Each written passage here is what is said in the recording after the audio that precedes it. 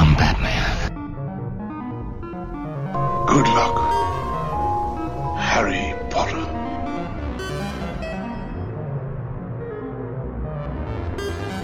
Well, cover me with eggs and flour and bake me for 40 minutes. Hello, and welcome to Screen Masters with me, Bav. And me, Fluff.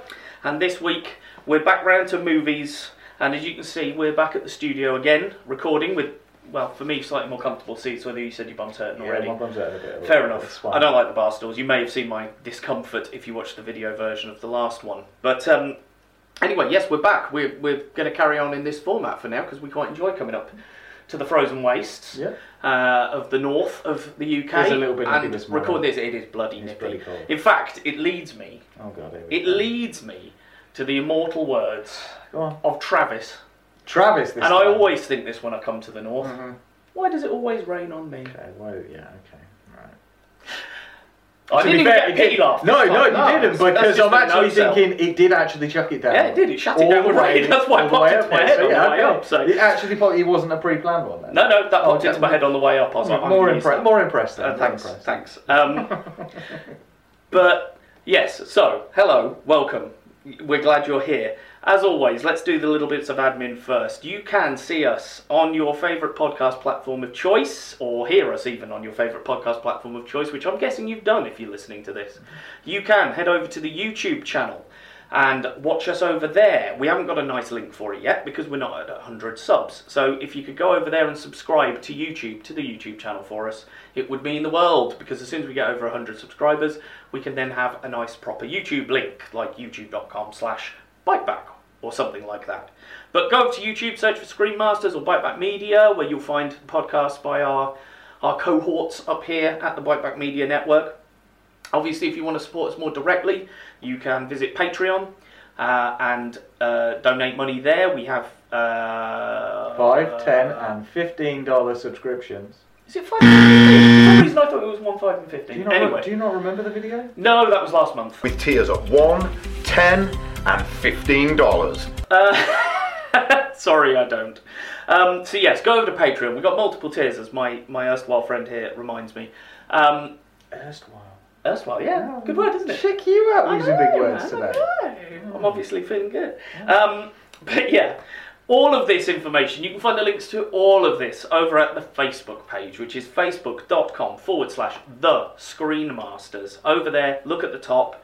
The pinned link at the top of the page will take you to any of these places where you can donate to us, support us, like, subscribe. You know the deal by now. It means a lot to us. Leave a comment. Tell us what you want to see. And in fact, today's episode is from a request that we got early on. And I was merely sitting on it until the latest film by this person came out. Yes. So that I could watch it to know whether it would be included. Spoilers, it wasn't. Spoilers, it was. Oh, interesting. Well, it's also because... Well, we'll get to that. We'll get to that. So anyway, welcome. As this will seem slightly strange, because I realise that you've already had one episode this year, which was the South Park episode, and that was our first episode of 2020. But we actually shot that way before Christmas, so we're idiots, and we forgot to do the whole Christmassy New Year stuff, knowing that it would go out on time. So anyway, hi, it's currently mid-January.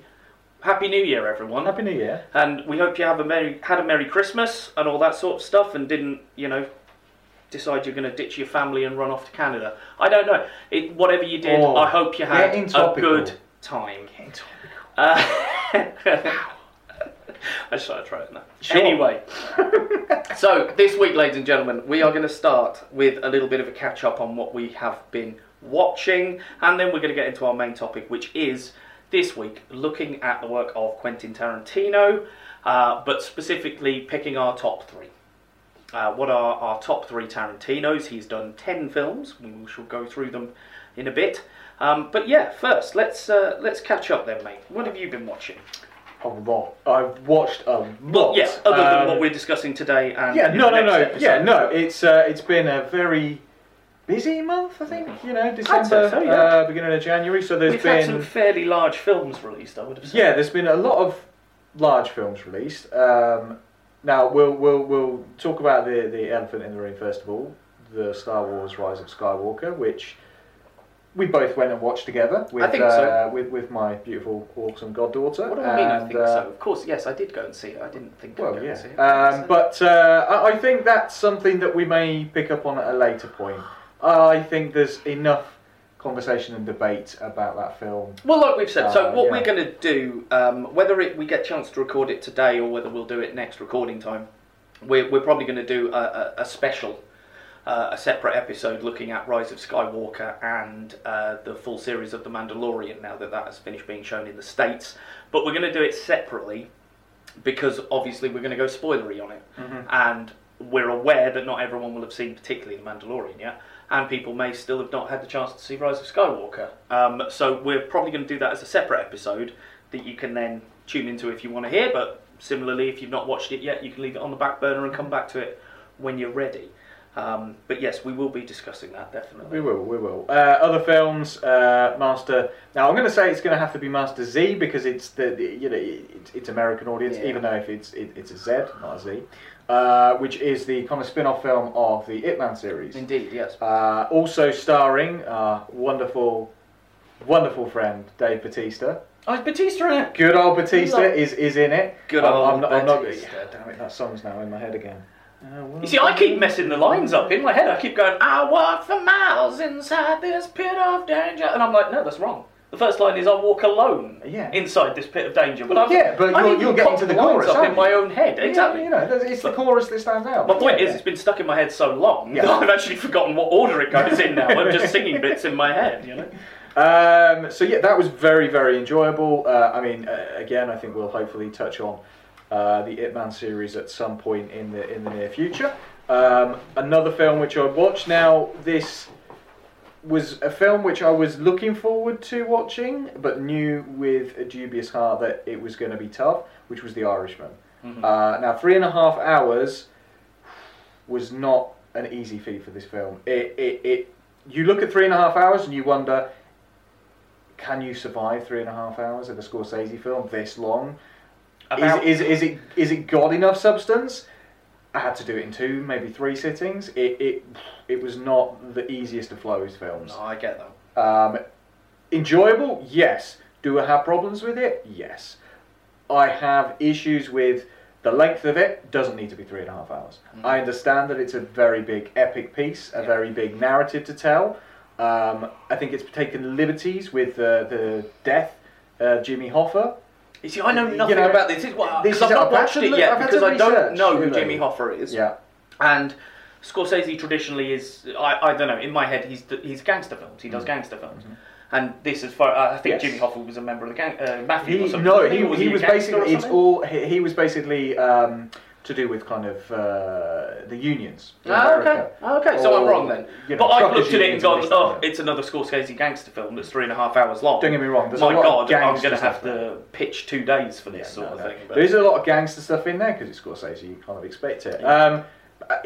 There are good performances. Joe Pesci is fantastic in this. You don't realise quite how much Joe Pesci has been away for a while, and then he pops up in this, and I'm like, he's fantastic. Yeah, I can't remember last time I saw him in. Yeah, that's. I can't think of what it was previous to this, but yeah, he's fantastic in it. Don't get me wrong, Pacino does a Pacino. A very loud, very obnoxious, very boisterous kind of Pacino. De Niro, very understated, very quiet, kind of underselling it. He's not the best of characters. Like this is not a film where you're going to go by the end. Oh, I feel sorry for his guy. No, he's an outright bastard, basically. Nice. I do have a couple of issues. One is with the de-aging, whereas I commend the attempt to do it. Like, de-aging the face, it works. It does work. And yeah, you look at Rob De Niro and his piercing blue eyes at points, like, freaks you out a little bit. But the problem for me is you can't change the age of a person's body. There's a scene where he's kind of beating up a shop owner and he's like kicking him on the ground. At this point, you're looking, thinking, maybe he's supposed to be in his 30s, maybe his 40s.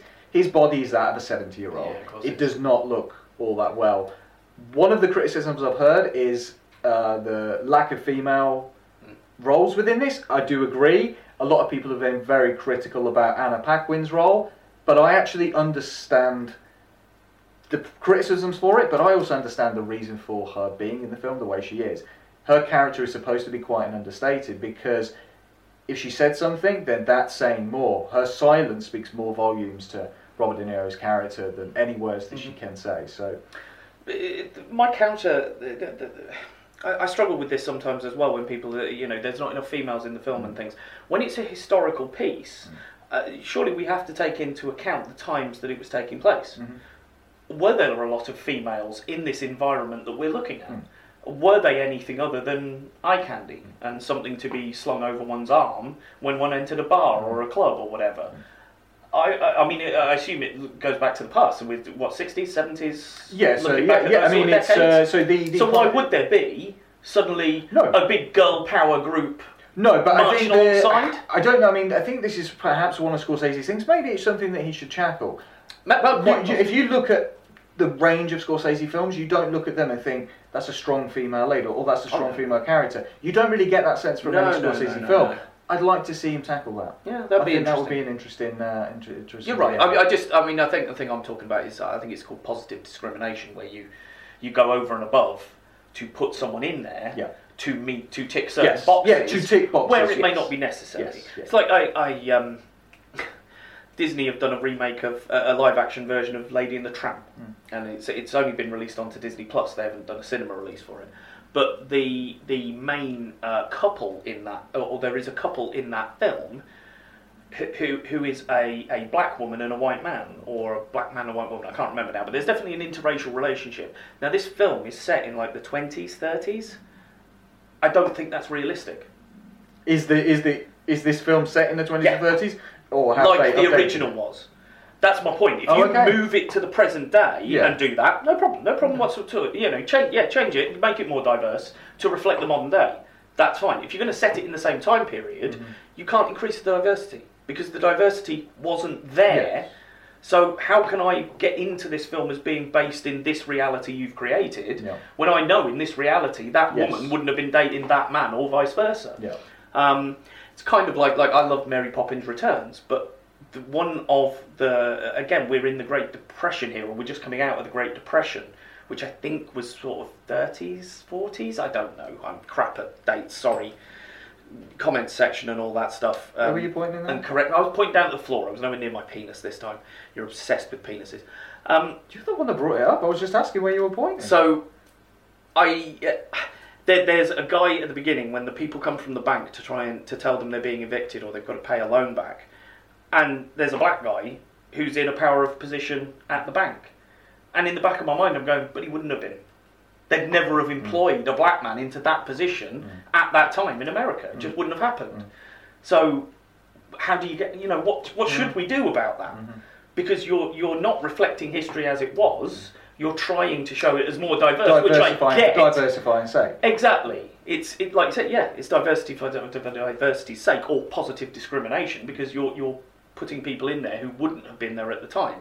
Now, I'm not saying I'm for it or against it or whatever. I'm just bringing it up as a point because it interests me that how we get around these things in 2019, 2020, as we are now, with this triggered outrage culture and as we've said before, judging 20, 30-year-old things by modern standards, and how do you get around the problems that inherently creates with reflecting the realisticness, or that's a good word, reflecting the reality of the world as it was back then.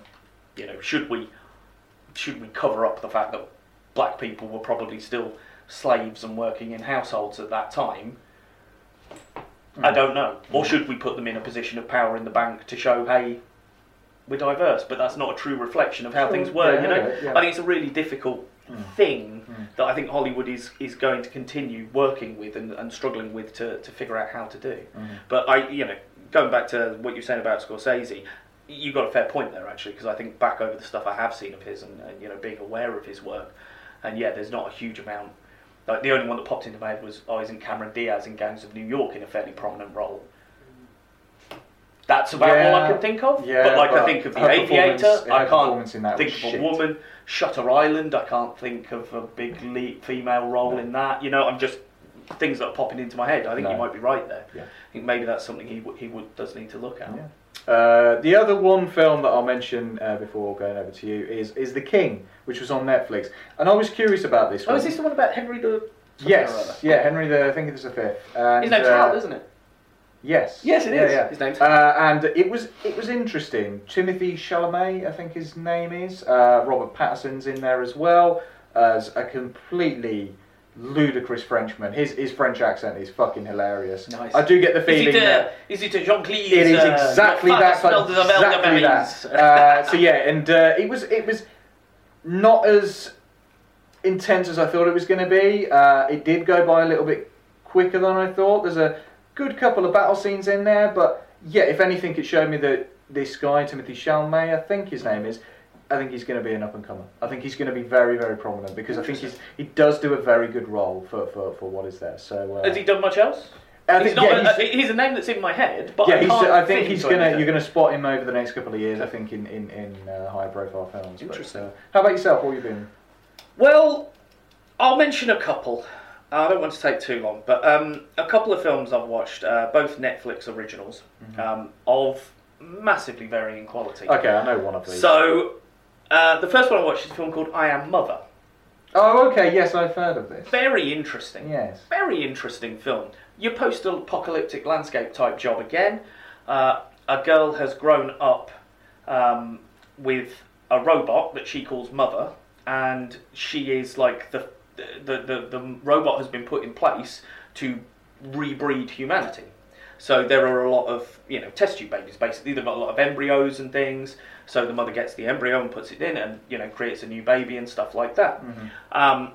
And then you follow this girl's journey as she grows up and learns more about her world and the way things work. And she starts to question what she's being told. Mm-hmm. And so then it becomes, is Mother what you think she is?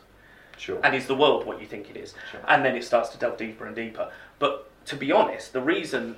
I mean, it's a decent enough story, and the plot plays out, and it's beautiful. The CG work is particularly why I call it up, because the amount of effects in there, for the budget they had, because I know it was a very low budget, it's incredible. And you watch... It was a man in a suit. Now, if you go and see a picture of Mother, maybe Wayne, when he's editing this, could pop up a picture somewhere here of the robot called Mother from I Am Mother. They've designed it brilliantly because the head for Mother is a very, very tall robot, and the head is taller than a human head. And it looks like you couldn't fit a human head into the head, so you think it's completely CG. But what they did was his head finishes at the neck, and then the head of the robot is a completely animatronic robot bit that was a genuine prop that they chucked on top of him. Okay. So it looks brilliant because it looks like... Because they've put loads of detail in on the neck, so you can see that the neck is actually only about that thick. Mm-hmm. Like it's only 2 inches in diameter. So you know that you can't fit a human in it. Mm-hmm. But it moves so well and looks so convincing that you're like, but it's got to be a man in a suit because it moves so well. Yeah. So it's really interesting to watch that. And like I say, there's the VFX thing that I watched. They looked at this film and got the director in to talk about it and how he did it all and stuff. And it's really good. And there's bits where...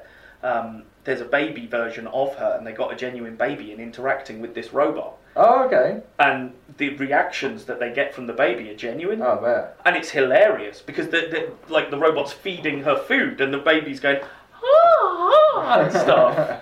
And like there's a bit where the baby has to walk along holding the robot's hand, and that's the one bit they CG'd, he said, because the baby just wouldn't play ball. Sure. So it's actually her mum. Leading her along, and then they've just CG'd the robot's hand in over the top. But he's like, that's pretty much the only place we had to do that. The baby was fine everywhere else. Yeah. But yeah, that's really good, and that's on Netflix, and that's called I Am Mother. And then the other one... I know what you're going to say. Yeah, I know. We discussed this off pod, or rather I ranted about it off pod. 6 Underground, which I thought, hey, this looks like a lot of fun. Yeah, I know, don't worry, I've got the timer now. So... Yes, this is 6 Underground. I thought this might be quite fun. Ryan Reynolds, team of, I don't know, ex-cons it sounded like, or something, going out and doing jobs. Oh, hang on, I've heard of this one. It's called The Losers, but fair enough. And then I realised the crux of the whole thing when I started watching it is, hang on, this initial action sequence is tonally everywhere, is incredibly misogynistic, and doesn't make a whole shitload of sense. Oh, directed by Michael Bay. Okay, right, I see where we're going now. Mm-hmm. So, yes. Hello Upskirt shots in 2020. Mm-hmm. Michael Bay, love him. No, I don't. is shit. Action sequences so ridiculously quickly cut together that you have no time at all to orient yourself in the space that they're operating in. So you have no idea. There's a bit in like a multi-story penthouse flat or something in, I'm fairly sure most of this was filmed in Dubai or Abu Dhabi, around that area, which we'll come to. But there's this big, and it's like a multi-story thing, and there's different characters on different levels, all doing different bits and pieces, and there's guys coming at all of them. But the way everything's being cut together is you've got no fucking idea whether this character on the top floor is actually on the second floor, the third floor, below this guy, ahead of this guy, doing this when that one's doing that, or what this one's doing and that. Just makes no fucking sense, because he doesn't know what he's doing. He thinks a series of action sequences is story, and it's not. Like I say, tonally, it's all over the place. One of the guys they recruit to the team is a black guy who's an ex-soldier, and he fakes his own death so he can join their team, right? Because he's got nothing to live for. We then go to his funeral, and one of his best mates from the army and stuff is giving a big eulogy about him at the funeral, and the guy who is faked his own death is in the background watching. And it's a very big, muscular-looking black guy. So, of course, partway through the eulogy, they have him break down into tears and start going overly emotional and overly dramatic and stuff, because that's then the comedy of a massive black man crying at a funeral, which, again, initially we're led to believe, oh, I've got nothing left to live for. Then you see this funeral, he's got family, he's got friends, and he's just stood there going, yeah, I don't really give a shit, I've just thrown all that away. And it's like, what? What are you doing? So we're supposed to laugh at this, and this guy really letting go. Then we cut to a scene where essentially we're looking at, it's supposed to be an allegory for, I don't know whether that's the right word actually, it's supposed to be a comparison to Syria, basically, and they've just changed the name. So you've got a despot who doesn't like his own, is killing his own people with chemical weapons, but is being funded because he's fighting a worse evil. So, Syria. So Assad was gassing his own people, but he was fighting ISIS in his own country, so we backed him to fight ISIS because they're worse than he is. It's like, what? But anyway, that's the where they go with. But the whole thing is played totally straight, totally serious. We're supposed, Brian Reynolds has got his best dramatic, oh my god, I'm so upset face on for all this death and destruction. It's like, no, you haven't set this up. I'm not in a serious frame of mind right now, because you're treating all this serious shit as throwaway garbage. You can't cut from that and then expect me to invest seriously in a tragedy that is a tragedy, there's no doubt about it. But you've never told me that you actually care about any of this stuff, because the characters just don't seem to care about anything. And then suddenly everyone's supposed to care about this one thing, and it just doesn't work. So yeah, as it's Michael Bay, we get lots of lovely Black Hawk helicopters, as you would expect. Lots of lovely getting the light to flare in the camera, where he does that thing where it spins round the person he's looking at, usually a female arse, and the light will just flare in from the sun behind them because he loves that hero pose looking up at them. It's all there. But this is the point, it's just him going, oh, you got a paycheck there? Yeah, go on then. I suppose I can just do what I did for Transformers, the first one, actually, and just do a bit of that. There's a bit in it where they go to Vegas, and it's brilliant, because it's very clearly Abu Dhabi. And I know this for a fact, not because I looked it up, but because I watch Formula One. Oh, okay. And there's a bit where they're racing around a track at the beginning, and I'm like, there isn't an F1 track in Vegas. And it's because it's the Yas Marina circuit in Abu Dhabi. And they try and say it's Vegas. It's like, everyone knows that's not Vegas. Like, they don't even put stock footage of the Vegas Strip in before going to location. They actually use the external footage of Abu Dhabi as the location. There's a bit where someone gets thrown out of a building in Vegas. But then later on, we're in Turkmenistan or something it's called, whatever the fake Middle Eastern country they've made up that's the bad guy. And we go there, and wouldn't you know it, that same building that's in Vegas is also in Turkmenistan. How weird. It's just so cheap, man. Yeah, and again, I wanted to like it. It's written by the Deadpool guys. Turgestan. That's what they call it, Turgestan. Turgestan. It's written by the guys who wrote Deadpool, Paul Wernick and Rhett Reese. Now, and that's what they've tried to do again. You know, there's the opening sequence when you're in a car chase, basically, and someone's in the back. They're trying to remove a bullet from an injured teammate. Ryan Reynolds is in the front with someone's eyeball, and that's getting slipped about all over the place and being really funny. And Dave Franco's driving the car, and it's just all kicking off all at once. And yeah, that's funny. Some of it is quite funny, but the fourth wall breaking, self-referential stuff works in Deadpool because Deadpool is that character. Deadpool doesn't take anything seriously. Deadpool does treat things very lightly. So you go with it when they do that. When they mix these really ridiculously harsh tones together of stupid comedy and, dark tragedy, it works more because you accept that from the character.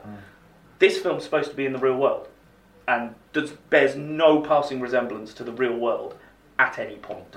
And I just, don't just keep writing the same script and changing the actors around. And like I say, I wouldn't even say it's a particularly original idea, because it's basically just the story of The Losers, which is a 2-part graphic novel that's available and was also made into a film with Chris Evans. What's his name? Zoe Negan. Saldana, I forget Negan's name now. And Jeffrey Dean Morgan. Thank you, that's the one. There was a good Yeah, it was some good Idris people. Elba was in there as well. Yeah, that's it. He's in there. I think is it Jason Patrick? Yes, he's the Where's bad the guy, bad isn't he? guy? Max. Yeah, it's a great film. I really like it. Yeah, I enjoyed it. Yeah.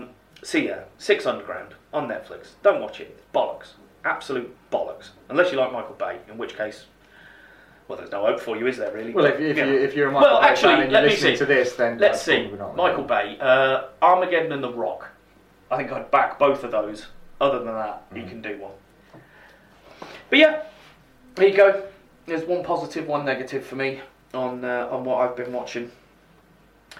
All right then, let's find my notes, and we shall get into our main topic. He says, flicking past multiple pages of notes for the next episode. Okay. So, shall I go first? You go first. Okay. This is, movies is yours. Indeed, movies is mine. So, I am going to start with. Well, actually, let's prefix this a little bit then. Tarantino, 10 films. Started in 1992 with Reservoir Dogs. Now, here's the thing. I haven't written these down, so we're going to try and do this off the top of my head. So, Reservoir Dogs, Pulp Fiction, Jackie Brown. Then I want to say Kill Bill 1 and 2. Kill Bill 1 and 2 takes us to 5. You've got Death Proof, which was part of Grindhouse. Inglourious Bastards, Hateful Eight, Once Upon a Time in Mexico, in America, and Django Unchained, which comes in the middle there somewhere. So yes, there you go. There's the 10 films. And yeah, I'm like I say, someone I think it was one of your friends, wasn't it, who said, "Oh, you're going to do an episode on Tarantino." I'll be straight. I'm not like a massive Tarantino fanboy. I don't think. I think he's got some amazing qualities, and I think he is fantastic at certain things, like almost genius level at some things. I think he is yeah. But I just think some of what he does, it just isn't my kind of thing. No, not every film. Like Django Unchained, I can appreciate, but it's just not for me. I can't really don't enjoy Django Unchained. Death Proof, didn't really enjoy it at all. Death Proof is hit and miss. I mean, the problem is that was Grindhouse, and that was Planet Terror and Death Proof.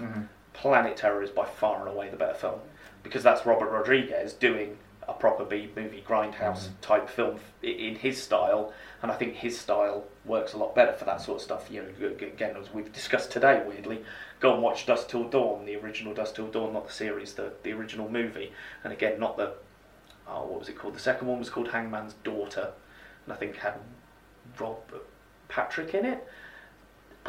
Point is, I think by the time you got to the third or fourth, I'm fairly sure John Bon Jovi was the lead in one of them. Oh my god! By the time we got to the third or fourth, I'm not confusing it with vampires. No, I'm not confusing it with that, because that was Jimmy Woods. Yeah, that's it, Jimmy Woods. Yeah, that's right. So no, I'm not confusing it with that. It must be one of the Dusk Till Dawns. He ended up as a lead. But anyway, and yeah, I've like there's other stuff he's done. there's a film called Four Rooms, Yes. which is based around a hotel where there's Yes. 4 different rooms that we Been go a and long look time in. since I've seen that, And they're all yeah. directed by a different person. Our friend Gary Keller, again, got me into that. And I love his part in that. I think that's really good. I think it's a great film anyway. But yeah, I wouldn't say I'm like oh my god, the new Tarantino's out, I've got to go and watch it. Yeah. That's just not for me. Like we said, we've waited for this episode so that we had Once Upon a Time in Hollywood out on home video so that we could include that in the discussion and like I say, see whether it made it. It didn't for me. It did for you, so that'll be interesting to see. But yeah, alright then. I'll stop fluffing around it. Top 3. My number 3 is his first film, Reservoir Dogs, from 1992. Now, as far as the plot for this one goes, it's fairly straightforward. It's a bank job gone wrong. And what makes it interesting is Tarantino playing with his gimmicks, which I believe every single film follows his sort of... He uses the chapter gimmick in everything. I couldn't think of one where he doesn't have the chapter gimmick in place. Sure. Certainly all the ones I watched did. Yeah, no, pretty much. I can't think of one that I doesn't. Because so, he likes doing that chapter thing, and also he likes playing with timeline. And telling a bit of the story at the beginning and then going back and telling it afterwards. And, that can work sometimes. I feel it becomes a bit of a gimmick at times, and a crux maybe. And even though one of these is my favourite, I am aware that there is a problem with it to do with that, which I'll get to. But yeah, Reservoir Dogs is a bank job. We start out, we see basically the aftermath of a bank job gone wrong. And then we follow these characters, we go back and we see what led them to this point. We're aware there's a mole in the group. We don't know who it is, so again, we're trying to look for that as we're going through. Looking at the cast list, you've got so I've just written down the main colours, because everyone identifies themselves by a colour, that's their code names, because that's a very funny scene at the beginning where they're discussing the code names, and you get, is it Steve Buscemi moaning about being Mr. Pink, because it's Mr. Pussy, or is it Mr. Brown is Quentin Tarantino, and he moans about being Mr. Brown because it's Mr. Shit. So you've got Harvey Keitel as Mr. White, Tim Roth as Mr. Orange, Michael Madsen as Mr. Blonde, or Vic Vega, who is the brother of Vinny Vega, I believe, isn't he? Well, in the era, Tarantino because there universe, is supposed to be a Tarantino verse, isn't there? Yes. Supposedly. Steve Buscemi as Mr. Pink, Edward Bunker as Mr. Blue, and Quentin Tarantino as Mr. Brown. So we follow these guys. They're in a warehouse, basically. They're posting. Some people are injured, some people are not, and it's cool. Like, there is such a cool factor associated with it. It's that classic thing of Little Green Bag, and I'm coming to the soundtrack because Jesus Christ, but Little Green Bag, everyone in suits, shades on, Ray-Bans on, walking down the street. It's that. It was just the epitome of cool. Like, how many people, when that film came out, were like, right, I need to get all of my mates together. Yep, we all need to go in black suits and black sunglasses for Halloween or whatever, because guess what? That looks fucking sick. Exactly. And it's that comes with it. And I think he developed that here, and I think Pulp Fiction, the one after, really nailed that sort of cool factor. For me, Pulp Fiction, I feel it glorifies some things that I wouldn't glorify, and that's why spoilers, it doesn't make it into my list. But I get that the cool factor behind it helps. I think Tim Roth's probably my favourite, and again, this opened me up to something I'd not seen before when I first watched it. When they're in the warehouse and everyone, there are people who are injured. People aren't. He's very good at demonstrating pain and violence as it would be in real life. You get what I'm saying? Not the Hollywood imagining of it. Yeah. Because we imagine that when you get shot, a little puff goes off on your chest. Well, it doesn't. That's the squib exploding. That's the squib going off in Hollywood, creating that little puff of smoke. So that doesn't happen in real life. But in our heads, that's what we would imagine would happen when someone gets shot. But Tarantino doesn't work to that, because he's like, no, because that's not what it would look like. I need to make it look like something else. When people get shot and are in pain, They're not just sat at the side being quiet. They are writhing. They are in agony. They are moaning. Even though you've got other characters trying to have dialogue over the top, you've still got someone in the background going, ah! Because they're in fucking pain. They've been shot. And that was the first sort of time I'd seen that. I went, it doesn't look like the violence I see on other things. It doesn't look as polished. It looks like I could touch it. Looks like that blood pouring onto the floor is real. I could actually dip my finger in that, you know? Oh, Jesus. Now, obviously, like I say, the soundtrack, I still remember to this day. I love the soundtrack. You got Little Green Bag, Hooked on a Feeling, which obviously came back with Guardians. They used that one as well. I Gotcha, Magic Carpet Ride, Fool for Love, Stuck in the Middle, Harvest Moon, and Coconut, which is the Lime and the Coconut. I love that song. And I love that soundtrack, particularly Magic Carpet Ride, which at the time was not a song I'd heard. And I adore that track. It's such a great rock song. I think you can start to see as well where his flares lie in script writing. And that's where mine goes, because I think he is a genius script writer. I was just about to say, like, possibly one of the greatest script writers of our time, but whether I'd go that far, I don't know. I need to do some more research, but I definitely think his genius lies in scripting and his dialogue. And how he can create things from that. And in this one, it's mostly just the one-liners and the pithy comments back and forth. And again, the fact that the dialogue feels like natural dialogue. It doesn't feel like an actor reading a script. You know, it feels more naturalistic. And yeah, like I said, the violence isn't anything I hadn't seen before, but I just hadn't seen it done this way. So it really hit with me. The intensity, the actual connection to the characters. Yeah, absolutely. Sometimes when they just throw away, oh look, that 2-bit character's been shot. Nobody cares. Okay, this person integral to the whole plot because this is a very small cast with just the it's basically just them, which is why I wrote their names down. Yes, there are some cops chasing them. But that's it. It's basically a 5-6 hander between them. Area as well in this one little warehouse. So it's like, okay, every character here is integral to the plot. Everything they do is integral to the plot. There's no throwaway kind of moment. There's no throwaway character in that respect. Yeah, absolutely.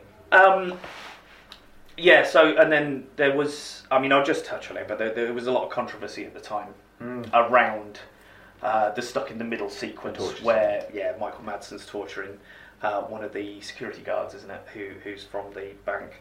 Again, I only bring it up because it was a thing at the time, but why did that get into the public zeitgeist? Well, because it felt real. That's why. That's why people complained about it, because they watched it and it felt like this was actually happening. And that's down to Michael Madsen being a freaking nutcase and making himself look as if he was genuinely doing it and enjoying it and everything. And the guy sounds terrified, strapped to a chair. He's covered in blood. He's screaming. He's crying. Again, it feels real. Yeah. He's not sat there being some big hero asshole going, oh yeah, dude, whatever you want of me, I'm never going to talk, Yeah. And he's not being there just being a simpering bastard. He feels like a real person who's really stuck in that scenario and just wants to bargain for his life. He doesn't know what's going to fucking happen to him, and he's terrified over that. At least if you're put in the situation, you're like, I am going to kill you. Yeah. At least you know, and you can start to prepare yourself, I would have thought, for that scenario. But being there at the whims of a madman, not knowing where this ends, that terrifies me far more. There's a wonderful parody of this in my favourite TV show of all time, Always Sunny. And it's an episode where Charlie catches a leprechaun.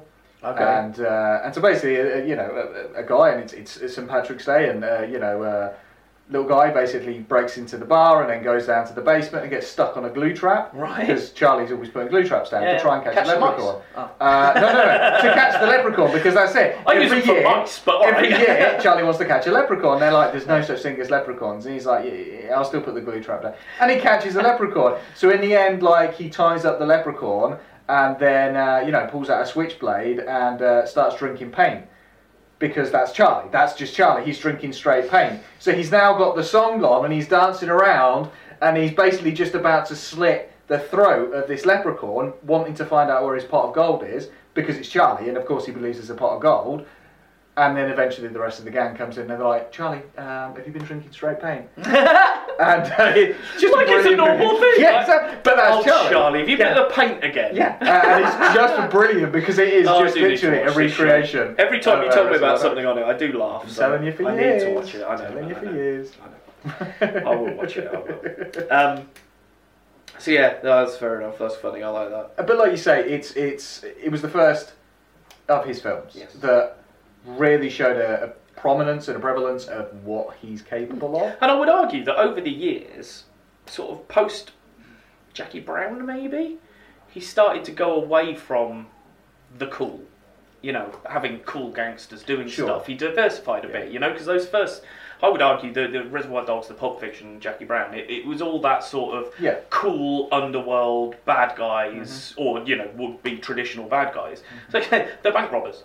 Yeah. Yet you want to be him. Yeah. You don't want to be the cop coming in after him. You want to be the fucking... Even though he's on the floor, being shot and he's dying, you're like, I'd still rather be Mr. Orange than him, It's like the cop. It's like... But he had that way of turning it on its head because they were his subjects and he made them seem like the coolest people on the planet that you wanted to be. Yeah. The individual performances, like you say, Michael Madsen is just... Yeah, I think he stand out in scary as shit. I don't think a huge amount of him in the modern day. And basically, I've seen him in stuff when he isn't being directed by Tarantino, and I just don't think he's very good. Yeah, crikey, you could go back to... what was it I watched the other day that I forgot how many famous people were in, or decent actors. Species. From 1994, do you remember that? Natasha Henstridge as the alien. It was that sci-fi, basically a sci-fi porno, wasn't it? A softcore pornography sci-fi film with Natasha Henstridge. But yeah, Alfred Molina, Ben Kingsley, Michael Madsen. I was like, why are you lot in this? This is shit. Tim Roth and Harvey Keitel played very well against each other. Yeah, I like to say I'm a huge Tim Roth Mark fan. Call it what you will. I love Tim Roth in pretty much everything he does. I was gutted when they cancelled Lie to Me. Yes, likewise. That show. Well, I don't know. It kind of dripped off by the second season. I suppose so. I think the bit I loved the most is whenever they went to the ad breaks and they'd show you clips of real life faces showing that micro expression that showed you what they were just talking about. That's brilliant. We're talking about whether people have a guilty face or not. Oh, here's OJ's face. Here's Bill Clinton's face when he's being asked about Lewinsky. And it's like, interesting. I see what you're saying. Really good. No, it's very funny. It's very interesting anyway. But yeah, there you go. Reservoir Dogs. Okay. That's my number 3. Over to you. So I'm going to put the latest one at number 3. Now, there's a reason for this, for 2 reasons. One, I really did like... You're right there. It's cold. Carry on. You poor little thing. I talked too long. That's what happens. I should have cut back to you after the intro. I've talked my intro bit and then that, and now my coffee's cold. No. Which is Once Upon a Time in Hollywood. Okay. There's a couple of reasons why. One, because it's it's kind of the latest one, and I wanted to discuss it, and also I kind of suspected some of the ones that you would say.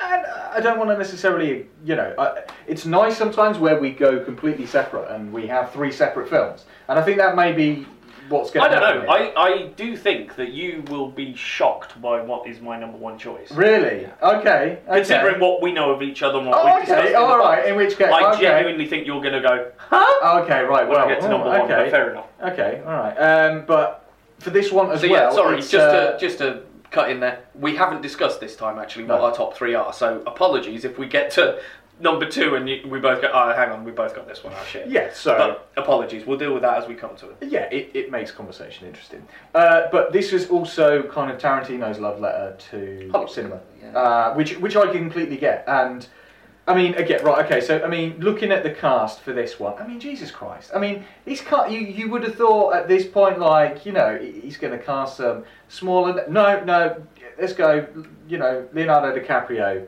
Brad Pitt, Margot Robbie.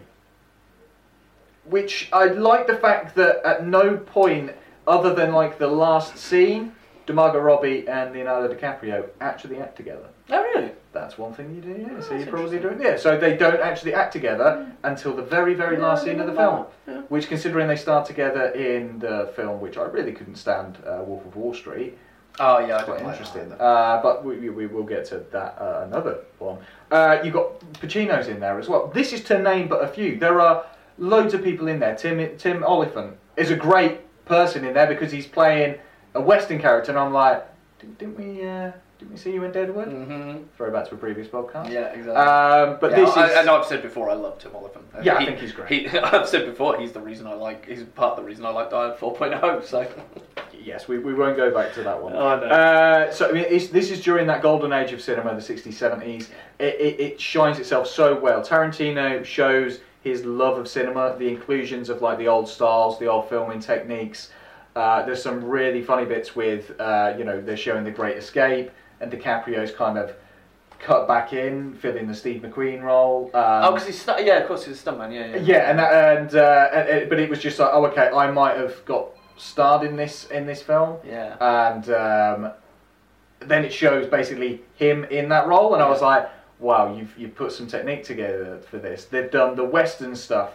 They've just shot it so very well in the right places. The focus on TVs at various points where they're showing old TV shows of that era, but they're not like showing it and then zooming in and showing it as though it's on screen. No, they're showing it through the TV, which again is that visual style that I liked of it. The music throughout the whole thing just seems very appropriate and very apt. There's this one great scene where Brad Pitt's character goes into the kind of the Manson encampment and goes into the house to try and find the guy that he's known from years ago. And he goes in there and there's this really old school kind of really suspenseful music. And I was just sat there, I was like, God, I'm waiting for something to jump out of the shadows. I don't imagine for any moment that's going to happen, but that's the suspense that he's put there. And it works for me very, very well.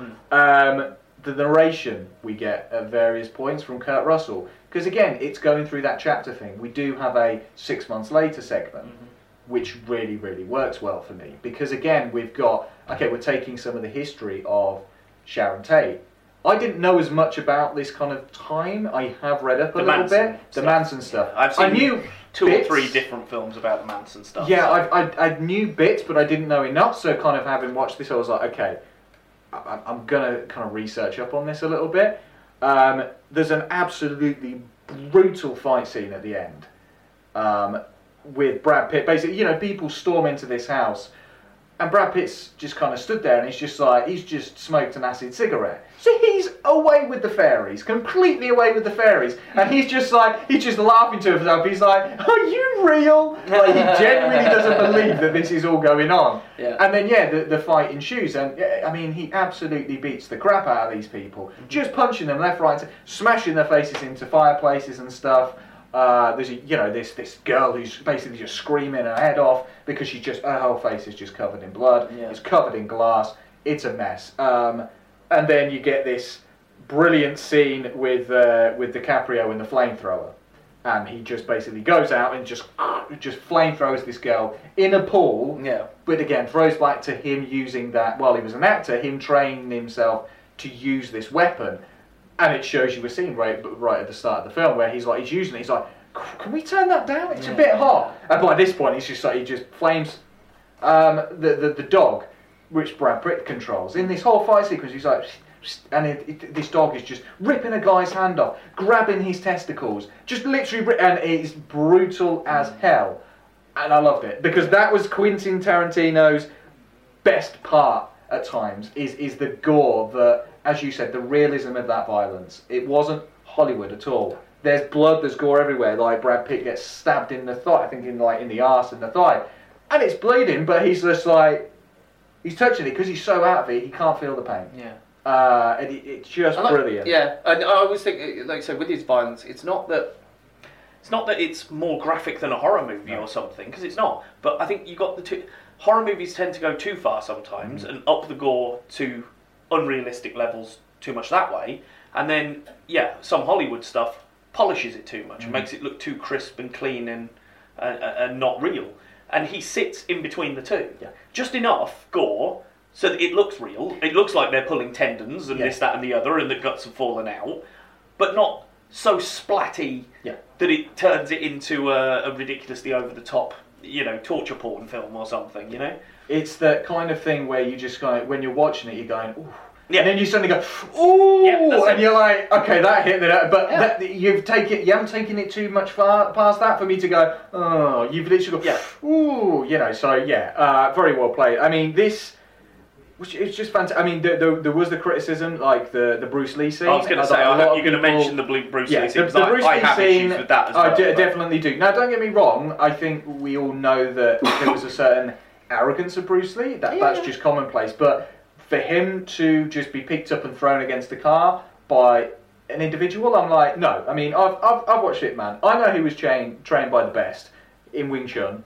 I know that he would never, ever have just been picked up and slammed against the car. I find that very hard to believe. He was a fucking hard bastard. Yeah. Genuinely a fucking hard bastard. It's not a kayfabe hard bastard. He was really a hard bastard. So I wasn't down with that arrogance scene. But there's a scene later on where he played, I think his character, Margot Robbie's character, she's being taught some fighting moves by him. And I was like, okay, that's more appropriate. That is more in line with the kind of character that he is. So that was good.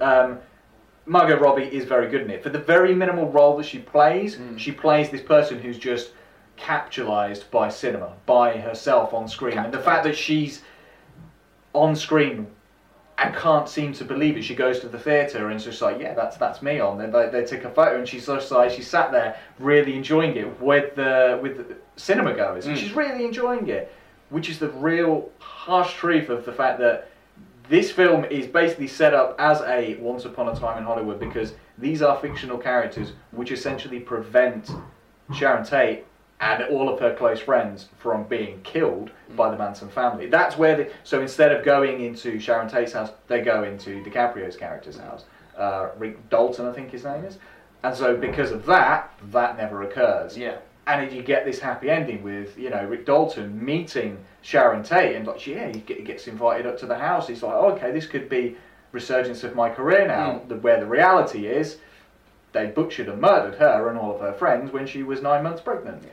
But it's that he likes alternate history, doesn't he? Yeah. As again, we'll see from my number 2. Yes. So I mean, it was 2.5 hours, 2:40, I think it was. I think you could chop about 20 minutes out. See, the thing is, I mean, you probably could, but because it just started to feel a bit long to me. Now it doesn't. It started to feel long to me, sort of an hour and 45, 2 hours in. So that's not too bad. But yeah, I just think there's about 20 minutes in the early bit. From the first 2 hours, I reckon I could get rid of about 20 minutes, and then shorten it down a bit so that you're not quite as tired by the time you hit that mark. But I wasn't as bothered by the time on this one, like having watched The Irishman, which is 3.5 hours long, and I was looking at this going 2 hours 40, and I was an hour and a half in, and I was like, I don't feel the sluggish pace of this one. I'm like, this has gone relatively quick, whereas I was an hour and a half into Irishman going, when can I have my break? I needed a break at that point, whereas this I was happy to go through. There's some great performances in there as well. Maggie Qualley, I think her name is, which is going back to The Last on Earth, which is a film that I discussed previously. Yeah. She's very good as one of these hippies that Brad Pitt meets on a journey one day, and she's very good in her role. There's not much more female roles in this, aside from her and Margot Robbie, there's not a great deal. But I really enjoyed it. As a Tarantino one, a couple of his last ones haven't necessarily hit home, but I thought this was a love letter to Hollywood, and I really enjoyed it. Yeah, I thought it was, like I say, I thought it was enjoyable. I had issues with the Bruce Lee sequence, and yeah, I chop about 20 minutes out. But like I say, it's not to say I don't like it. I mean, generally, like I say, I think, as I was thinking about this, I was like, there's like 2 of his films that I would say, actually, I don't want to watch that again. I don't really like it. And they are Jackie Brown and Kill Bill Volume 2. See, for me, it would be Django Unchained and Death Proof. Yeah, fair enough.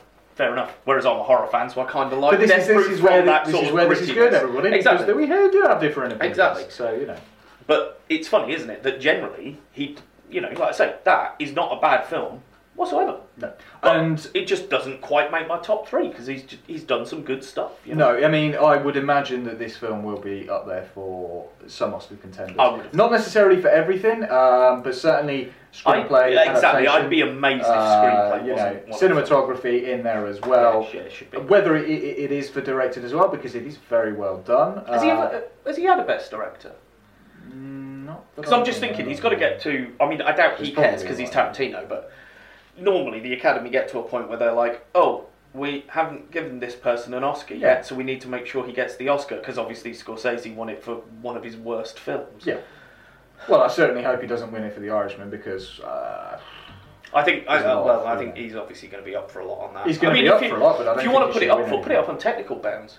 Oh yeah, I have. There's You know, like you say, they technical haven't issues, done yeah. the hands. I've heard because I haven't managed to watch The Irishman yet, as I say, but I've heard the hands. You can see, Yeah. you know, because they're 70-year-old man hands at Yes. some points, Yes. and with a 30-year-old face, and it just doesn't work.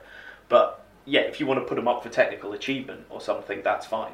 No, But the costume, I wouldn't attire, put them up for- the way that it is shot, the whole, the mise en scène of it all works a treat. Nice, mise en scène. Kicking it back to the old days. I was going to say, I wish I knew what that meant. I just know it's something to do with film. I didn't do films, you know, I didn't do film at uni, so I don't know. Yeah, that's taking me back to my. I just know it's a days, thing. But no, so yeah, on those grounds, sure. On other things, no, not so much. But so there you go. That was my number 3. Cool. So yeah, my number 2.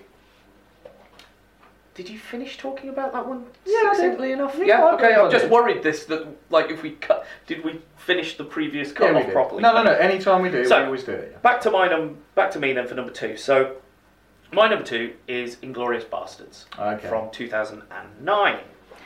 Now, again, let's look at the cast list, shall we? Brad Pitt, Yeah. Christoph Waltz, Yeah. Daniel Brühl, Michael Fassbender, Diane Kruger, even Mike Myers.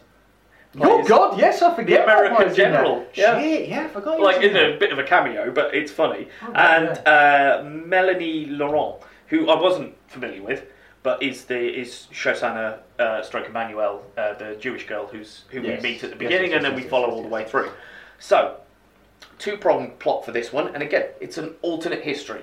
So it's him doing alternate timeline of the Second World War. So we start in a Jewish household.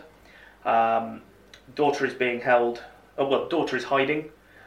Little girl is hiding. Family are upstairs being interrogated by Christoph Waltz. Where is he? Hans Lander. That's right. So they're being interrogated by Hans Lander about, you know, are they hiding people? Have they got any Jews here? Blah blah blah. And she's hiding under the floor. Things happen to her, and she then goes on for vengeance. So we sort of follow her story, and at the same time, because we're in the middle of the war, Second World War, we also meet a bunch of Jewish US soldiers who are on an undercover mission to bring down the Nazi government and end the war. And those two threads sort of run along each other and then tie together at the end, as you would expect. So we're just cutting between the two of them in our different chapters. The reason I think I love this one, and I loved this film from the first scene, and it's that first scene, we're in this house, and Christoph Waltz, and is it the mum or the dad, but her parents, the girl's parents are there, and he wants a glass of milk. It's the tension. Mm-hmm. The fucking tension in that scene. I think it's 20-25 minutes long by the end of it. It's all dialogue. No real action going on. It's just him talking to these people. But Jesus fucking Christ, I was on the edge of my seat. Is this the one he won the ridiculous. Oscar for? I think it might have been, Yeah. and he fucking should have done, because he is the standout of this throughout. Was it best actor or supporting? It was. I think it was supporting. Supporting, yeah. Yeah. Which would work. But yeah, it's just he's creating all this tension, and okay, the music is having a hand in it, of course it is. But it is the dialogue that he's written, so the script is giving some nice meaty, you know, words that can be interpreted two ways, so that you're not sure whether he means this or does he mean that. Mm-hmm. And this is nice, but that's really dark if that's what he means. And Christoph Waltz himself, he's just fantastic. Mm-hmm. He does this understated bad guy who it's that quiet menace, that fury behind the eyes. Yeah. You just feel that at any second he could just pull out a gun and shoot you blind in the face. Yes, he does. Sit down, have a cup of coffee and walk away, you Yes. know, and just not even think about it for the rest of his life. Yeah. And I think he's brilliant at that. I mean, I know a lot of people don't like Spectre, the Bond film, but I love his interpretation of Blofeld in that. I think it's really good because it is that quiet menace. It's that understated, I have power over you right now, and I know I have power over you. So you're going to do anything I ask you to do right now. But he's doing it through nothing more than words. And physicality, your body language, tone of voice, eyes, looks, it's all just in that. Yeah. And it's so good. There's a scene slightly later on as well where he's having strudel. And there's a discussion around strudel and where the best strudel comes from and stuff. And again, it's the quiet, because I believe, if I remember rightly, I didn't have time to rewatch this one actually, but if I remember rightly, he runs into Shosanna again, but she's older now, and she's changed her name, and he doesn't know it's her, but she served him the strudel. And he kind of, you end up thinking, oh shit, he knows. Because suddenly he's talking to her, and he's talking to her about strudel, but he's not talking to her about strudel. That's the last thing he's talking to her about. But that's so fucking good. And again, it's tense. There's a scene in a bar when the US meet the Brits, and they sort of get to trying to put together some plans, and it just all goes wrong, and most of them end up dead. But I couldn't believe, again, the tension builds and builds and builds throughout the scene as if something's going to happen. But even then I was sitting going, no, but I'm watching Michael Fassbender and this person and that person. You're not going to kill them halfway through the film. It's just not going to happen. Bang, bang, bang. Yeah. Oh, you are? Okay. Shit. But again, it's that thing of Tarantino. It's like, yeah, he's dead. Yeah. And yeah, he's been shot in the heart. Yeah. He's bleeding like fuck. He's dead. Yeah. No revivals, no resurrections. No one's going to go over, no, it's fine, we'll put the things on and blah, blah, blah, and we'll do this and we'll do that and we'll put this on. And nah, but no, it doesn't happen. Yeah. And it's like, I can't believe you've just killed off all those famous actors in this one point. What are you doing? So, yeah, I just think it's good. And it is that thing, again, that as I watch more and more of his stuff, it's this almost penchant he has for death coming out of nowhere and taking out that character. And I love that, because that's again, it's this whole thing of trying to make it seem more real. Because that is what happens in real life. 1 minute, I'm sat here talking to you. The next minute, I'm dead. Yeah, and it's... there is no big send-off. There's no big heroic moment when I just died. Yeah. And it's the impact. And then That's you're the left difference. afterwards. It's the impact afterwards. Yeah. It's not like others where it just kind of brushes that aside and we've lost a character. That's fine, we'll carry on. No, we've lost a character. That's quite integral to the plot now. Shit, we're going to have to change things up. Yeah, and exactly. that is where he will take that into... Exactly. And he's, like I say, it's that once you are aware that he's not afraid to do that as well, that's when his films become better as well as they go on, because then you're constantly on the edge going, right, but this is the lead actor in the film. He's not going to kill the lead actor, is he? Well, he might. Yeah, he could actually, couldn't he? It's Tarantino. Shit, anything's possible. And so it then keeps you guessing the whole time. But yeah, I haven't really got a huge amount more to say about it, because like I say, unfortunately I didn't get the chance to rewatch it. But yeah, and again, because it's damn near 3 hours long, so... Yeah, it's not a short one. It's not a short one. Eli Roth, I think, is the only name I didn't mention, because I don't really like Eli Roth, but he plays the bear Jew. Yeah, no, I mean, as a director, he's made some... Was it Hostel? That's where he went wrong. Yeah, he made before that, he did a horror film called Cabin Fever, which was fantastic, because it was pitched as a slasher flick. Kids go out to cabin in the woods, bad things start happening, people start dying, and you think it's one of them, and then the twist at the end was, it was a virus. It was a disease that had come from a poisoned lake or something. But that was interesting at the time. I was like, you put a new spin on the whole cabin in the woods thing. As a performer Fair in enough. the film, though, I think he was very good. Yeah, especially in that role as the bear Jew. I think he does really well as most that. Definitely. So yeah, I'd much rather see him as an actor than make any more Hostel films or whatever. I blame him for the creation of torture porn as a genre. Yeah. There never should have been a genre called torture porn.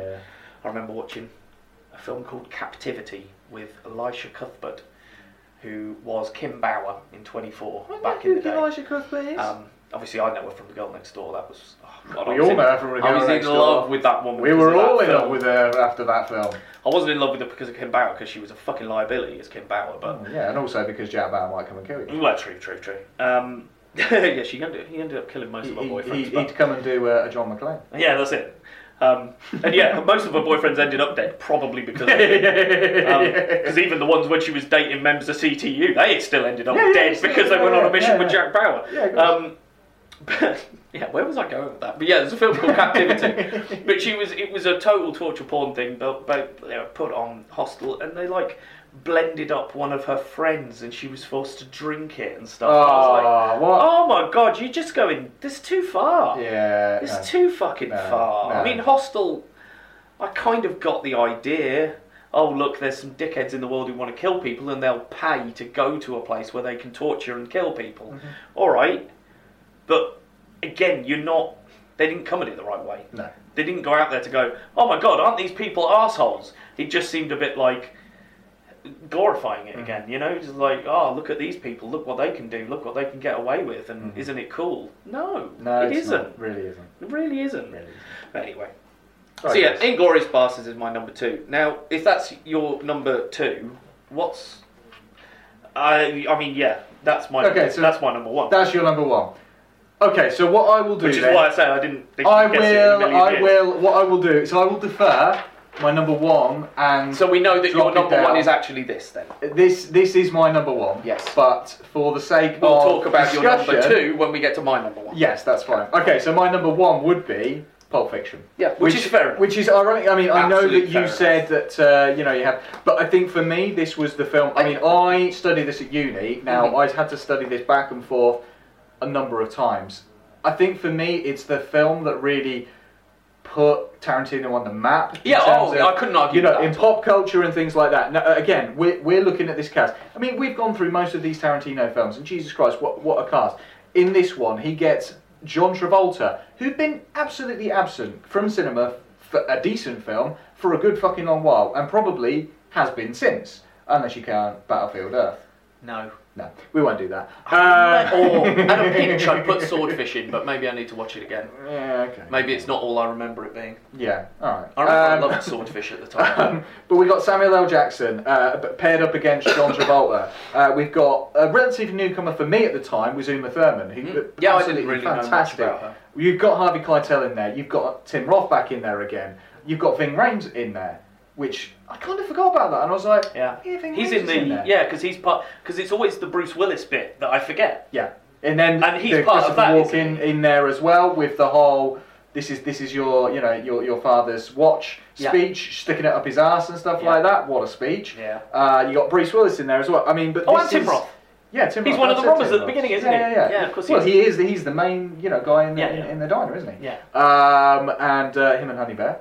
I just remember the beginning of, is it Scooby Snacks? Yeah. Fun Loving Criminals that samples it? Yeah. Any of you fucking pigs move, I'm gonna execute every motherfucking last one of you. Yeah. Love I mean, this is like that multi-threaded story with 3 interconnected main stories, the Vincent, the Jules and the Butch. Yeah. Now, these are sequences which aren't necessarily in chronological order, which... When you're watching the film, you kind of go, huh, but it makes perfect sense to the narrative that he is telling.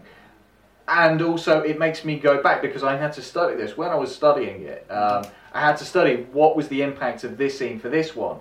The fact that without some of the interplay, Jules would have been around to help Vincent, so Vincent wouldn't have died when Bruce Willis killed him, because he would have actually had his backup instead of Ving Rhames' character, who gets run over, and all this kind of stuff. So it all threads back to itself. But I mean, there are so many iconic scenes and speeches in this film. Everyone knows Royale with cheese. Royale with cheese, yeah. You know what they call it? What is it? What do they call a Whopper in America? In Europe or something? Royale with cheese. Yeah. And Ezekiel. Ezekiel 25, 24, 25, 70, 24, I don't know. 17. Damn it, I used to know that speech. Yeah, 25, 17 or something. Yeah, it's like, but I the don't path even... of the righteous one is beset on all sides by the tyranny and the iniquity of evil men. And I could probably go on and probably do most of that speech. Not do it justice, but I could probably do it. Is it what? Say that again. Oh, yeah. Say that one more time, motherfucker. Yeah. Is that from that? What's he saying? I can't remember. It's in that sequence, though, isn't it? Yeah, I think it's where they're like holding guns to each other. Yeah. It's, I mean, like I say, the various iconic scenes, the dancing scene. Exactly, there you go, straight away. The scene where she's just like Uma Thurman sat in the car. And she's like, "What are you, a square. Oh, and God, just yeah. that comes up on screen. There's the scene with the gimp. Bruce Willis walks in there, and there's a gimp in a little dungeon, in a little box, and you're like, what the fuck? And then he comes back with a katana sword. There's so many iconic scenes that have been played up in pop culture time and time and time again. Yeah, it's an homage in places to films of its past. Yeah. I love the little cameos of various different. Steve Buscemi's in there as just a befuddled waiter. No real thing, but it's. What's Steve a Buscemi. befuddled waiter? Befuddled. Screw you. Like I say, that speech, the music, the briefcase. Yeah, I mean the music again for that has to be. And the briefcase, isn't The it? briefcase because it just goes glows, through, doesn't yeah. it? And then you never see what's in there, do you? And that goes through other films. I mean, isn't it in Reservoir? I'm sure it's in Reservoir Dogs. But that's the first one. But as in the thread. Before... But that's as in the thread of the briefcase, because it's come up in pop culture. I've watched things where it's just a glowing briefcase, isn't it? And you never ever get to see what's in it, and you never get told what's in it. Yeah. The performances of most of the actors in this is absolutely fantastic. They appear to absolutely relish the change in roles that they've had.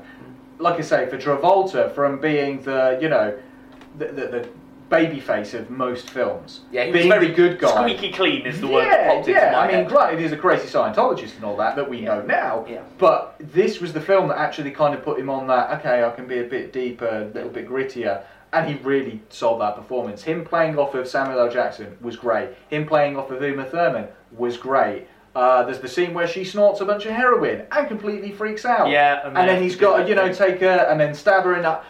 There's so many amazing pieces in this film. I mean, to be fair, this is the epitome of Tarantino for me. Juggling these multi-storyline threads, juggling such great actors, getting dialogue that actually goes nowhere but says a lot. And this was, for me, quintessential Tarantino. The style of it, the cinematography, the music, the editing, the fact that he edited it in the way that he did, and it became so successful. Just even the posters, I'm not sure. Oh no, we've got a poster down there. That poster is so iconic. It is. Yeah, it is. Yeah. Again, just the 10 cent on it, just the that distressed old school, look that it's got. Yeah, exactly. And that, for me, is the reason why it is number one. For me, it was quintessential Tarantino. That's fair enough. Has always been one of my favourites. My argument would be that was quintessential Tarantino. I don't think that is Tarantino anymore. Not necessarily, no, but that's it. I would say that's his evolution. Yeah. And that's what I was trying to say by I don't feel a lot of his more recent works, like say particularly after Jackie Brown, I don't think he really went back to the cool, just trying to this was have the cool epitome characters, of cool. Epitome of Because cool. Kill Bill's cool. She's, what is it? The Bride. She is a cool character, and she is very cool. But she's a hero. She's our hero. Or heroine rather. She's going out to fight the good fight and get revenge for what's the wrongs that have been done to her. She's not a bad guy that we've made seem like the coolest person on earth. I think it's just to define. I mean, I think it's one of those things where, again, I look at that and I go, as a main film, like this is his second main directorial film. And what a fucking film! That is still, I don't know where it would be on top 100 films of all time, but I would imagine probably cracking the top 50 at the very least. Oh yeah, I just said so. Like you say, it is a very impressive, considering it was his second film. Yeah, it is very good. Just a little bit on Pulp Fiction. I don't know whether this is true or not. I haven't researched it, to be honest, but I always heard this, that the Pulp Fiction, when they first test screened it, things were in a different order, and John Travolta, by the end of the film, was dead. Whereas technically, if you watch the film, he's alive at the end because he dies in a scene that comes before. Yeah. But I heard that in the test screenings, that because John Travolta was such a babyface, as you say, or such a popular actor at the time, the studio, it didn't play well because he was dead at the end of the film. And the studio said, no, he can't be dead by the end of the film, he's got to be alive. So Tarantino switched the order of a couple of scenes so that technically the audience had seen him alive at the end of the film. The perception that he's and still it seemed alive. to work, that the audience then walked out thinking, oh yeah, he's still alive, even though they'd seen him die earlier in the film. And apparently that was enough for the studio to go, yeah, that's fine, okay, we can put it out like that because now you've he seems to be alive by the end of the film. Now, like I say, whether that's just an urban myth that still circulates now and what isn't true, I don't know. Because I can't imagine... Like, to me, it makes me think, well, the whole thing was in chronological order to start with. God, it's... Which seems unlikely, because we know Tarantino likes messing with the chronology of things and telling stories out of order. Now, again, this is, I don't know, rumour mill or whether it does exist. I had heard that somebody, whether this was a fan, somebody had actually gone back and put the movie in chronological order to see what it was like. And it's like any other film that you completely chop and change. It makes the whole thing look completely different. And understandably so. I would imagine that there were chops and changes on the editing room floor, but yeah, that's an interesting... So I don't know whether it's how genuine that is these days, but it's just always something I've had stuck in my head. Alright, so what's your number one? So my number one, of course, because you know how much I love westerns. Where did this come from? This is my absolute befuddlement. I'm like completely confused. You won't know. I will explain. So, my number one and your number two is The Hateful Eight from 2015, which, if you watch it on Netflix, and I don't know when they're going to change this, that is his 9th film, because it was the last one he did before Once Upon a Time. Yeah. Yeah? If you watch the titles at the beginning, certainly on Netflix, on the copy I watched, it said The Hateful Eight, the 8th film by Quentin Tarantino. See, do they include Death Proof? Not originally. Apparently, when they did that film, they didn't consider Death Proof canon. That's because Death Proof technically wasn't ever released on its own in the cinema. Yes, yeah. It was released as Grindhouse, which was a 3-hour thing, and in the middle of the two films you got loads of trailers for fake films, which one of them was Machete, starring Danny Trejo, and the trailer was hilarious, but obviously that then actually spawned Machete and Machete Kills after it. And there was a Nick Cage one which was hilarious as well. Nick Cage in a similarly grubby looking Grindhouse Robert Rodriguez joint, and that it was really good. But yes, because of that, they apparently didn't consider, because technically Death Proof was a co-direct project with Robert Rodriguez, as far as they saw it. But now it has been brought into canon, which is why then you go to Once Upon a Time in America and everything's saying the 10th film by Quentin Tarantino. So it's like, alright, fair enough. Okay. But I don't know whether they're ever going to go back and retrospectively correct The Hateful Eight. But anyway, so I know I don't like westerns. I know, I'm completely baffled. I would argue that this, although it hits a lot of western tropes, isn't a traditional western. Okay. It hits western tropes. It's based in the frontiersman West, but there's not, there's no saloon. Well, we're in a saloon, aren't we? We're in the haberdashery. The haberdashery, as it is. We're in there, so we're not, going through saloony doors, sipping whiskey from things and having standoffs at dawn and all that sort of stuff that I would associate with traditional westerns. Maybe I'm being hugely undermining westerns and not giving them the credit. I don't know. I haven't seen enough. That's my admittal in the first place. But this is more of it's more of a character piece. It's not about where it is or the time it's set. It's about the characters and playing them and their stories. I appreciate it. Now, again, the reason this one comes so high for me is because I think this, for me, was... He'd hit his peak. Going back slightly, so I don't know whether you remember at the time that he was planning to do this film. They had he got together all the actors. So they had a read through of the script on stage. Some dickhead recorded it and released it, and then Tarantino said, "No, I'm not doing the film then, because you all know it." And then apparently he changed the end and redid it. But I think, think about that. The thing was so popular, it went down so well, with no costumes, with no background, with no props, with no music, no nothing. Just a read-through of the script went down so well that someone put it out there and people loved it. That's where it's the dialogue. Yeah. And again, I look at this film and I love the dialogue because it is that old-timey Western, what I would associate with being the Southern American drawl of those times that we are, maybe stereotypically given, but, it's Samuel L. Jackson's beautiful delivery of some of this stuff. Kurt Russell being amazing again. Jennifer because Jason Leigh is fucking phenomenal. Daisy Domergue.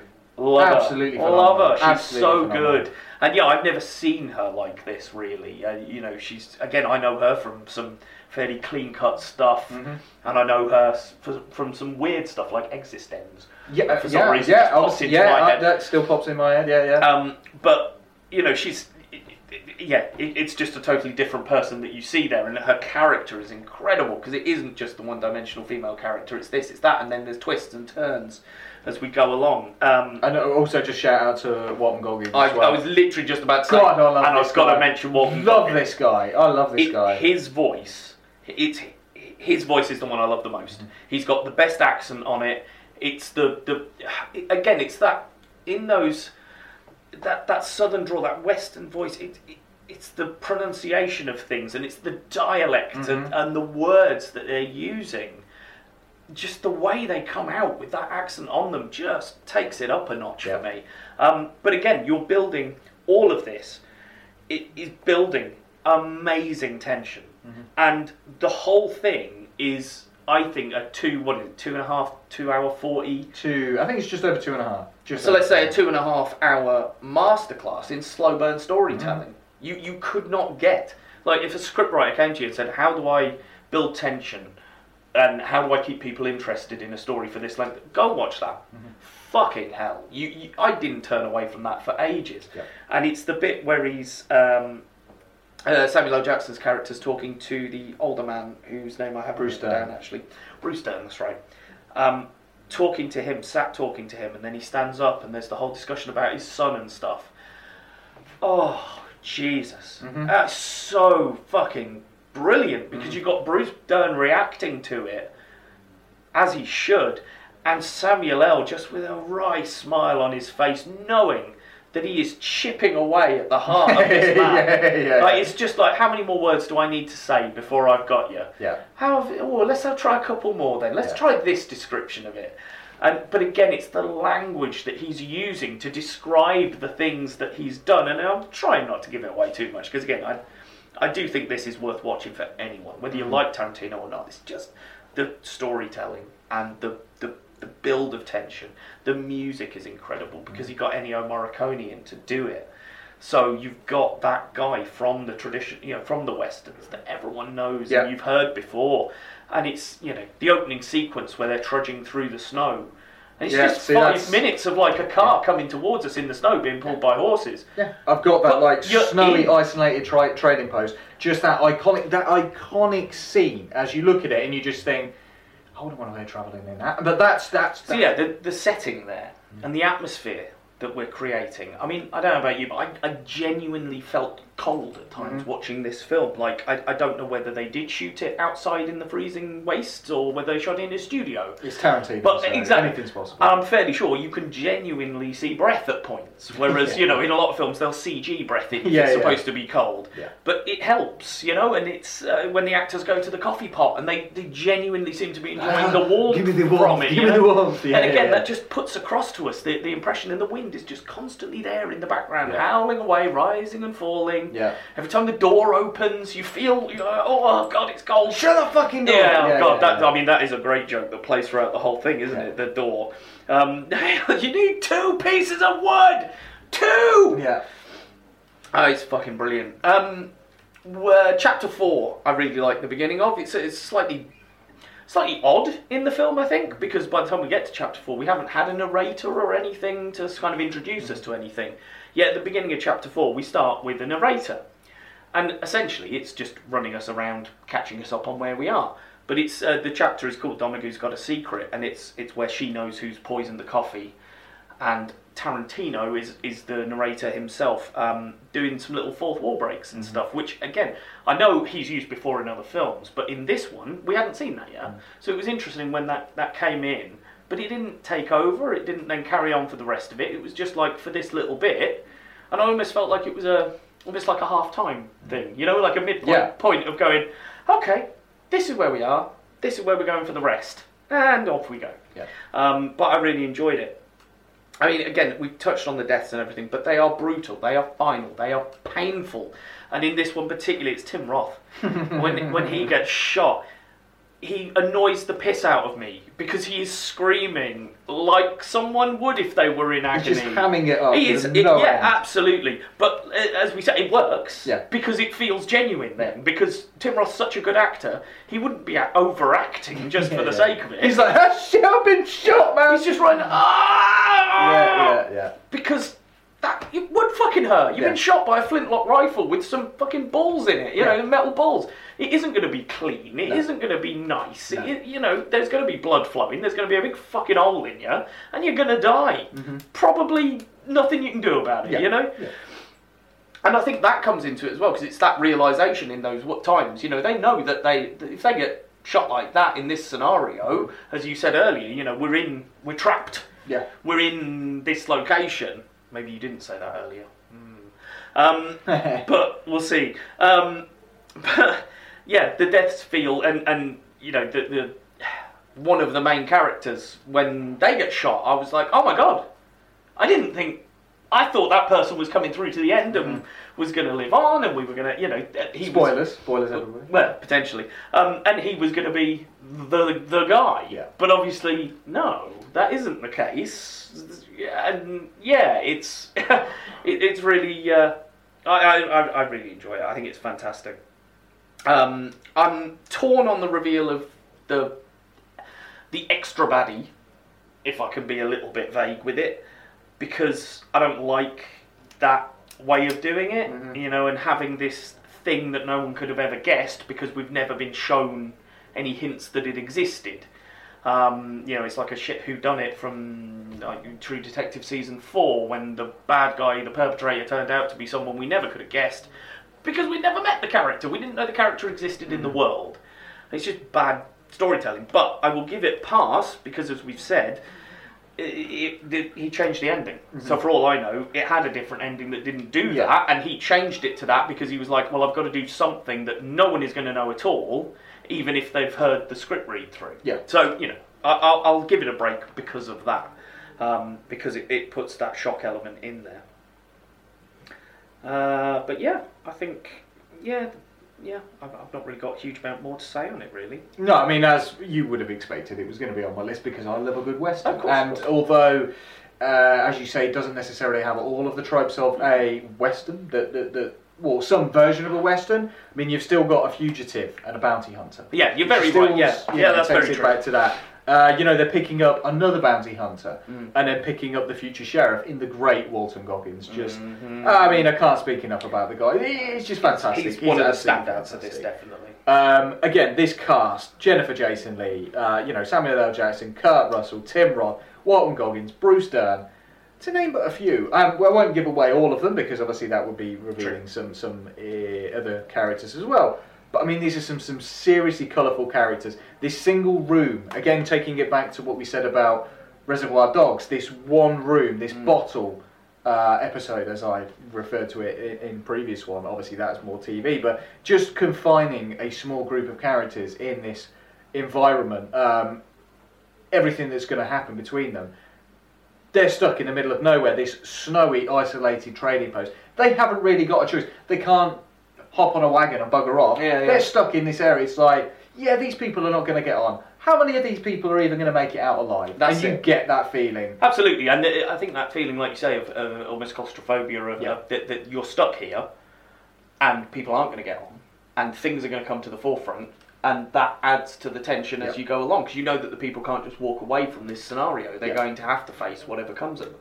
Yeah, I mean, it's got, as any Tarantino film does, the gore and the blood, which are required and necessary and integral. That's not just throwaway of, here's a bit of blood and gore. No, you're going to get shot in that area. Guess what? You are going to bleed like a stuck pig. Because that's exactly how the realism of it is. Yeah, it's not a 9mm in the clean day and age where it's just going to go whoop through your shoulder. No, that bullet is going to get stuck. It's going to fuck you up. Yeah. You know, God knows what diseases you could pick up from that. Not quite. I mean, you're not even thinking about infection and things that would have been rife at the time. That probably would have killed them if they could have stopped the bleeding. Exactly. You know? It's a real examination of the human condition. Each of these characters interacting completely differently to one another. Like you said before, Samuel L. Jackson kind of grinding on Bruce Dern a little bit. That sequence is just incredible. And that's it. And the interplay between others. There's twists, there's turns, there's betrayals, there's conspiracies. There's okay, what's going to happen now? And that's always the suspenseful thing of a Western. Granted, you would kind of like to hope that the good guy's going to win. All Westerns necessarily end that way. No. You've got reveals of character stories as the film develops. You've got flashback chapter. Don't want to say too much more on that. No. But the interplay between all of the cast is just tremendous, and the lines are delivered with such passion and such enjoyment. As we've said before, there's a reason that some of the cast keep coming back. Your people like your Samuel L. Jacksons, your Tim Roths. Well, yeah, Tim Roth. So he was in Reservoir Dogs front and centre, pretty much. Then came back for Pulp Fiction, even though he was just a secondary character. And here we are 20 years later, and he's a lead role. Well, not lead role, but he's part of the main ensemble. Let's say he's more important than Bob the Mexican he's mid-pack. But there's a reason that so many of these actors keep going back to Tarantino, and so many actors want to work with him because he will give them lines that once delivered. That's a soundbite for the rest of their bloody careers, for goodness sake. Well, let's face it, he's the only reason Michael Madsen still has a career. I haven't seen him in anything other than Tarantino work in about 10 years now. And that's the thing. They enjoyed this. I enjoyed watching it, and that's the thing. When you get to the end, and sometimes you just like, as I did with Django Unchained, I just got to the end of Django, and I was like, I'm just glad this is finished. I'm not going to watch this again. I'm probably never going to watch this again. Whereas Hateful Eight, I was like, I'll look forward to watching this again at some point. Because again, it's long, but I don't think it feels it. No, certainly not. Because you're so into it, you're so tense, you're so on the edge of your seat, wanting to know what's going to happen in terms of story and in terms of action as well. And I don't mean explodey action, cars flipping over, because it's a Western. There isn't that, but there is action to come. There are things that are going to happen. So my number 2, your number 1. Indeed.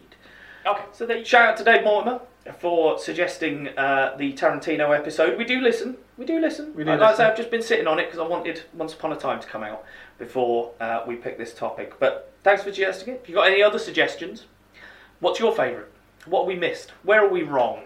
You tell us. We've got comment section now on YouTube. Leave it in the reviews. Go to the Facebook page. Send us a message. Whatever you want to do. Facebook.com/The Screenmasters. There is a post pinned to the top of that where you can find links to the YouTube channel. Please go over there, give us a like, subscribe to the channel. It all helps. It's going to help to eventually monetize the channel, which will then start to pay for this studio and our space and our designing as we continue to go for all the YouTube viewers. You can see that we've changed our background for this week and we are continuing to make more changes. We're also in more comfortable chairs because I couldn't handle the bar stools. And my bum's still a bit sore. Yeah, your bum's still a bit sore, that's fair enough.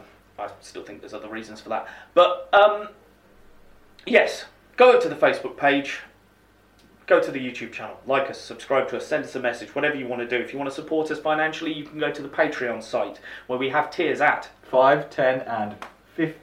See, that's where that's the 15. Yeah, we need the 15 thing. I'm not putting my hand between your legs. With tiers of $1, $10 and $15. And you can support us and get extra content, and we will be really appreciative. I don't know what I was going to say there. I lost my line halfway through. But there you go. Thank you very much for joining us, everyone. Like I say, get involved, give us a message, give us a like, subscribe, whatever.